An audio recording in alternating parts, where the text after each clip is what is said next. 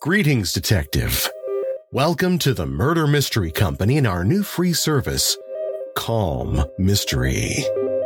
We know that many of you need that calm and centered moment, but meditation isn't necessarily your thing. If you're a mystery lover, a crime fan, and could use a break, you've come to the right place. It sure is a suspenseful world out there, but I have good news for you. In this world, the only suspense will come from the world's best writers. For the next few minutes, we're going to close the door on the outside world. First, find a comfortable chair, sofa, or bed. Take a moment to just relax into that spot. Let your body sink in, slowly releasing the day's tension. Just relax. You've earned this time. You need this time for you. Your body will thank you. Now let's take a moment to clear your mind. I want you to focus on two things: my voice and your breathing. Take a deep breath in through your nose. Let it out slowly through your mouth. Now the same thing, but let's breathe on my count. 3 counts in and 4 counts out. Breathe in. 1, 2, 3. Now out. 1, 2, 3, 4. As we do this, you're going to slowly relax more and be perfectly ready for tonight's dastardly tale. Now again, breathe in. 1, 2, 3. Now out. 1, 2, 3, 4. One more time, breathing out the last bit of stress. Breathe in. 1, 2, 3. Now out. 1, 2, 3, 4. Excellent. Tonight's tale of mystery, intrigue, and murder is truly spine-tingling. Welcome to Calm Mystery. This installment, Quarry, Part 1, by Perry F. Bruns. Read by the author. "I wonder if you will join me by the fire," said Patient One. Dragonfly was a young man, barely an adult at all, but he knew well enough it wasn't a question. He sat at a respectful distance. Patient One was the prime elder, and had earned the village's respect many times over. He didn't do it by having to give commands. He did it by quietly making his will inevitable, as Dragonfly knew he was about to do now. "My daughter is of age to wed, but it seems as though she is only doing so out of a sense of obligation. I feel some concern that she is being courted in secret." "Is she not set to wed the hunt leader Arrowhead?" Dragonfly asked. "Yes. She had promised to build a home with him during the harvest, but lately she seems more resigned to it." "She will of course be faithful to him once wed. They will produce many heirs." Patient One frowned. His weathered, wrinkled face gave a rare display of emotion, and Dragonfly found it unpleasant. "You were given the staff of the wise despite your youth, because you seemed to bear the promise that you would exceed even your grandfather's great intellect. Now would be an excellent time to prove it." The disappointment in Patient One's gray eyes stung more than the rebuke. You wish to know who she really wants to prevent future strife, Dragonfly said. Mercifully, the Prime Elder's face lightened, but barely. The young man should have understood faster. Learn who she really wants, said the old man. I will not punish her for following her heart. I just don't want what we've built here torn down by secrets. Dragonfly suddenly felt as though Patient One was looking sidewise at him, and let his face fall into the neutral expression he had seen his father wear his whole life, and which he had practiced for almost as long. Staring at his reflection in the creek surface when he thought nobody was looking. He nodded. Some time passed as they contemplated the fire together. At least, Patient One seemed to contemplate it. Dragonfly simply tried to act as though he were doing so as well.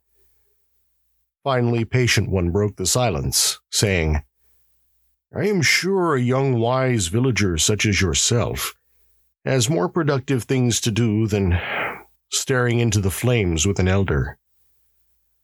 Dragonfly smiled at the dismissal, phrased as self-effacement. I regret that this is so, Prime Elder. With your permission? He wasn't entirely sure, but he thought Patient One gave him just the hint of a smile, along with the nod of assent. He found sunrise shortly before nightfall in the old stone ruins. Over the past few years, the villagers had begun crafting new buildings, but they hadn't replaced the old, because the elders had correctly reasoned that they could gather information from studying them. Sunrise spoke first. I presume you're here because my father wants to know who is courting me. Then she embraced him. Dragonfly tensed, then relaxed into her arms as he often had, and nodded. It is a remarkably tailored test of my talent. Do you think he knows? He is your father, he said. Have you let on that you're aware of that? It didn't seem wise. Sunrise laughed softly in his arms, so much so that Dragonfly felt it more than heard it. And this is?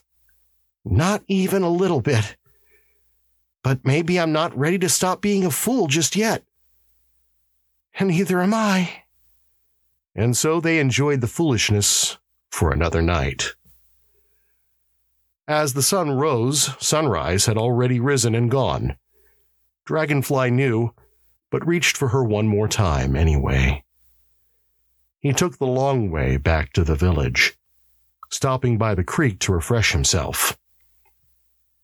He returned, blending in easily with his people, greeting them as they passed in their daily routines. Occasionally, one or another favored him with a certain kind of smile that gave him pause. Who knew? The sun hadn't gotten to the middle of its trip to the top of the sky when he stopped by the dining pavilion at a corner of the crossroads in the center of town. Once a haphazard-looking mix of hastily built furniture and covered with worn-out cloth shades in heavy sun or rain, it now bore the legacy of tens of generations of care, with comfortable wood benches and stone tables beneath sturdy water-treated awnings. He sat at the counter in his favorite spot, the soft green cushion giving him less comfort than usual. The proprietor, an angular woman called Sharp Ears, glided up to him. You look like you could use a meal, she said. They should call you Sharp Eyes as well, he answered, trying for light banter and managing glum sarcasm. I do use all my senses, she agreed, deliberately deflecting any implied offense. Seemingly ageless, Sharp Ears had made friends of every villager, because she knew that people's feelings were more sensitive than her hearing. Perhaps I can bring you breakfast and something to drink. and you can relax." He smiled with relief. "That would be very pleasing." The pavilion was deserted but for the two of them and her two cooks. Everyone else was tending to their day's labors. As she lay a platter of flatbreads and a bowl of porridge mixed with eggs in front of him, he relaxed. Then she poured him a mug of her coffee. He gratefully inhaled the aroma. As he ate, she polished the smooth stone counter, standing across from him. "Busy morning?" he finally asked between mouthfuls. "Very. Busy night?" she countered, unable to hold back a faint smirk. "Not uneventful," he admitted. He sat for a moment, enjoying the meal but unhappy with the silence. "Who else do you think knows?" Sharp Ears shrugged. "I have seen our village grow very quickly even over my short lifetime," she said. "But it is still not an easy place to keep a secret." He sipped at his coffee, trying to act contemplative. Perhaps to the unobservant he succeeded. He took in its aroma again. Fragrant and slightly bitter. Perfect. At last he spoke. "Does Arrowhead know?" Arrowhead was the hunt leader, responsible for bringing back various wild game to the village.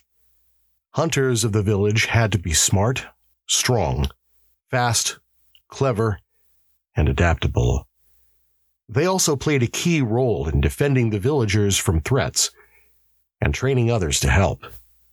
As such, they held positions of honor, and as the society evolved, had grown less willing to take offenses lightly, particularly Arrowhead. When the hunt leader returned from this season's hunt, Dragonfly's time with Sunrise, even in secret, would be over. While couples often made very flexible sleeping arrangements, Arrowhead had shown very little evidence of that particular kind of adaptability. "If he doesn't, he will," she warned.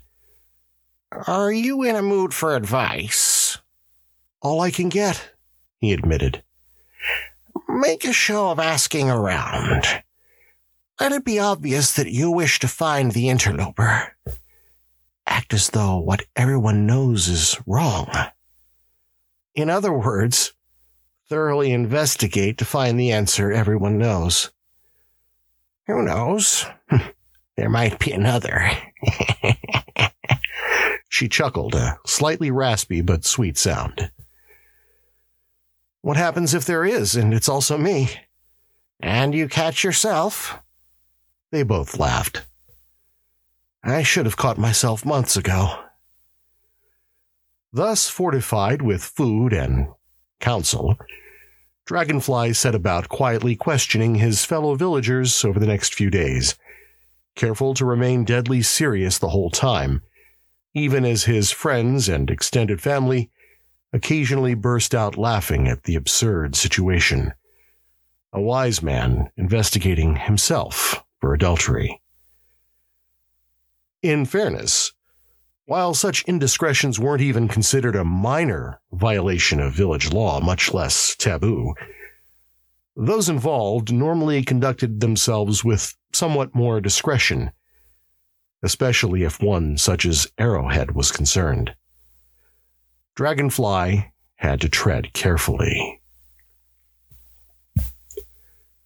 One evening, after yet another day of going through the motions, he was walking by the meeting house on the way to his hut, when he glimpsed Patient One through the doorway, seated as he always was, facing the fire.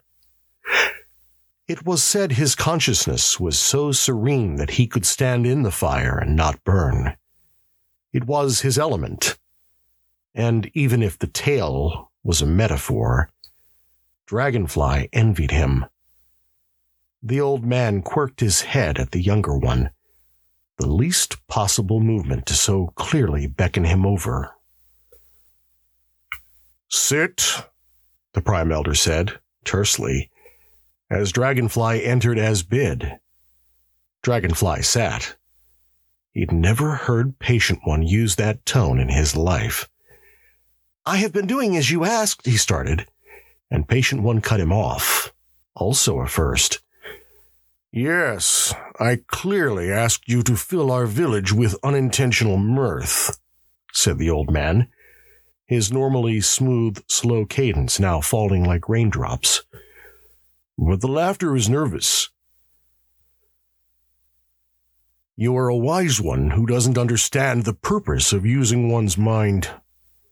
How can you investigate yourself by questioning others?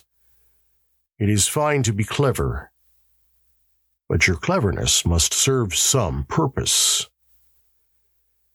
He paused, seemingly gathering himself up, and continued, more slowly and more kindly. I think you have it in you to someday be the wisest of us. But I see that I should have set you on a path instead of hinting at it. However, time grows short, and while I can be patient, time will not. Neither, I fear, will Arrowhead. In 10 days' time, the hunt will return. I hope it will be in triumph. That might give you a few more moments for Arrowhead to remember his place in the village and whom he grew up with before he finds out what everyone knows now and comes to confront you. He has many more seasons of the hunt to come, and then many more reasons to teach the hunt to our young. You have many more seasons to refine yourself and help the village, our society, make better decisions. Both outcomes rely on you using your mind properly right now. You've made a mistake. Everyone does. You must recover from it. Find a graceful way to restore harmony. He turned a stick over in the fire, watching the shape of the flame change almost imperceptibly. After a long moment of silence, he seemed once more the serene voice of reason everyone relied on. I am given to understand that you sometimes spend time in quiet contemplation under the tree overlooking the rock pit. Perhaps you will find someone there who can help you find your way. Patient One looked back into the fire and did not look up for some time. This sent the intended message to Dragonfly. Patient One had said all he had needed, and all he would. Dragonfly departed. At the rock pit, he saw a glimpse of the serenity he sought. The massive, ancient oak stood broad, tall, and strong over the rocky valley. The grassy hillock on which it grew, a verdant contrast to the red, brown, and gray boulders from which they would someday shape a city. He looked, as he often did, at the elaborate framework of ropes, pulleys, slings, and other tools the village had started to use to reap the stone from the earth. He smelled lilacs just before she spoke. Sunrise. Father found you, I see, she lilted, hanging playfully from a branch of the tree. Dragonfly's heart had always leapt into his throat when she spoke to him before.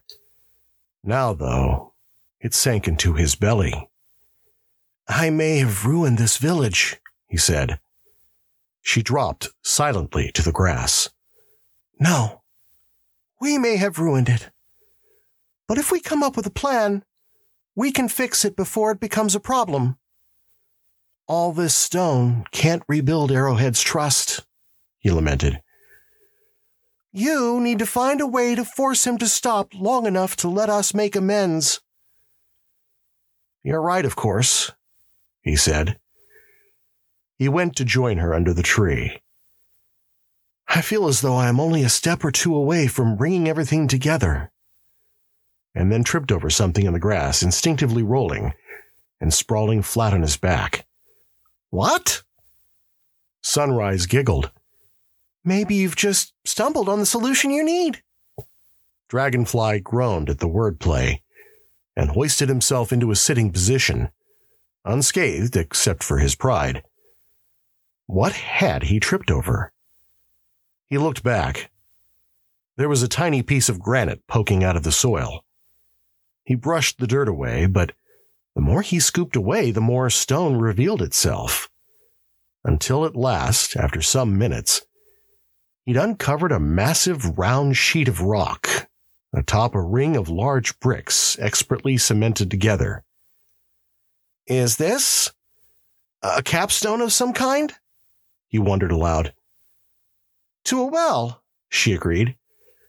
Much like the one in the larger farming village a few leagues away, except this one is likely dead if it's been capped off like this. He shrugged. Well, at least I didn't fall in. They looked at each other.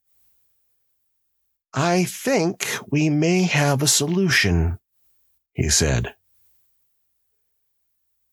That's the end of part 1 of Quarry. Join us again to find out if Dragonfly can use his intellect to build a way out of his predicament. Next time on Calm Mystery. Thank you for listening to Calm Mystery, a Murder Mystery Company production. To solve your own case with us, visit murdermysteryzoomparty.com, all one word, and use code CALM, C-A-L-M, for $20 off your own murder mystery party. We have dozens of entertaining detectives. You can even ask for me, Perry, by name. If no one else can help, and if they can find me, maybe I can help you become Detective of the Night. That's murdermysteryzoomparty.com, all one word, code CALM.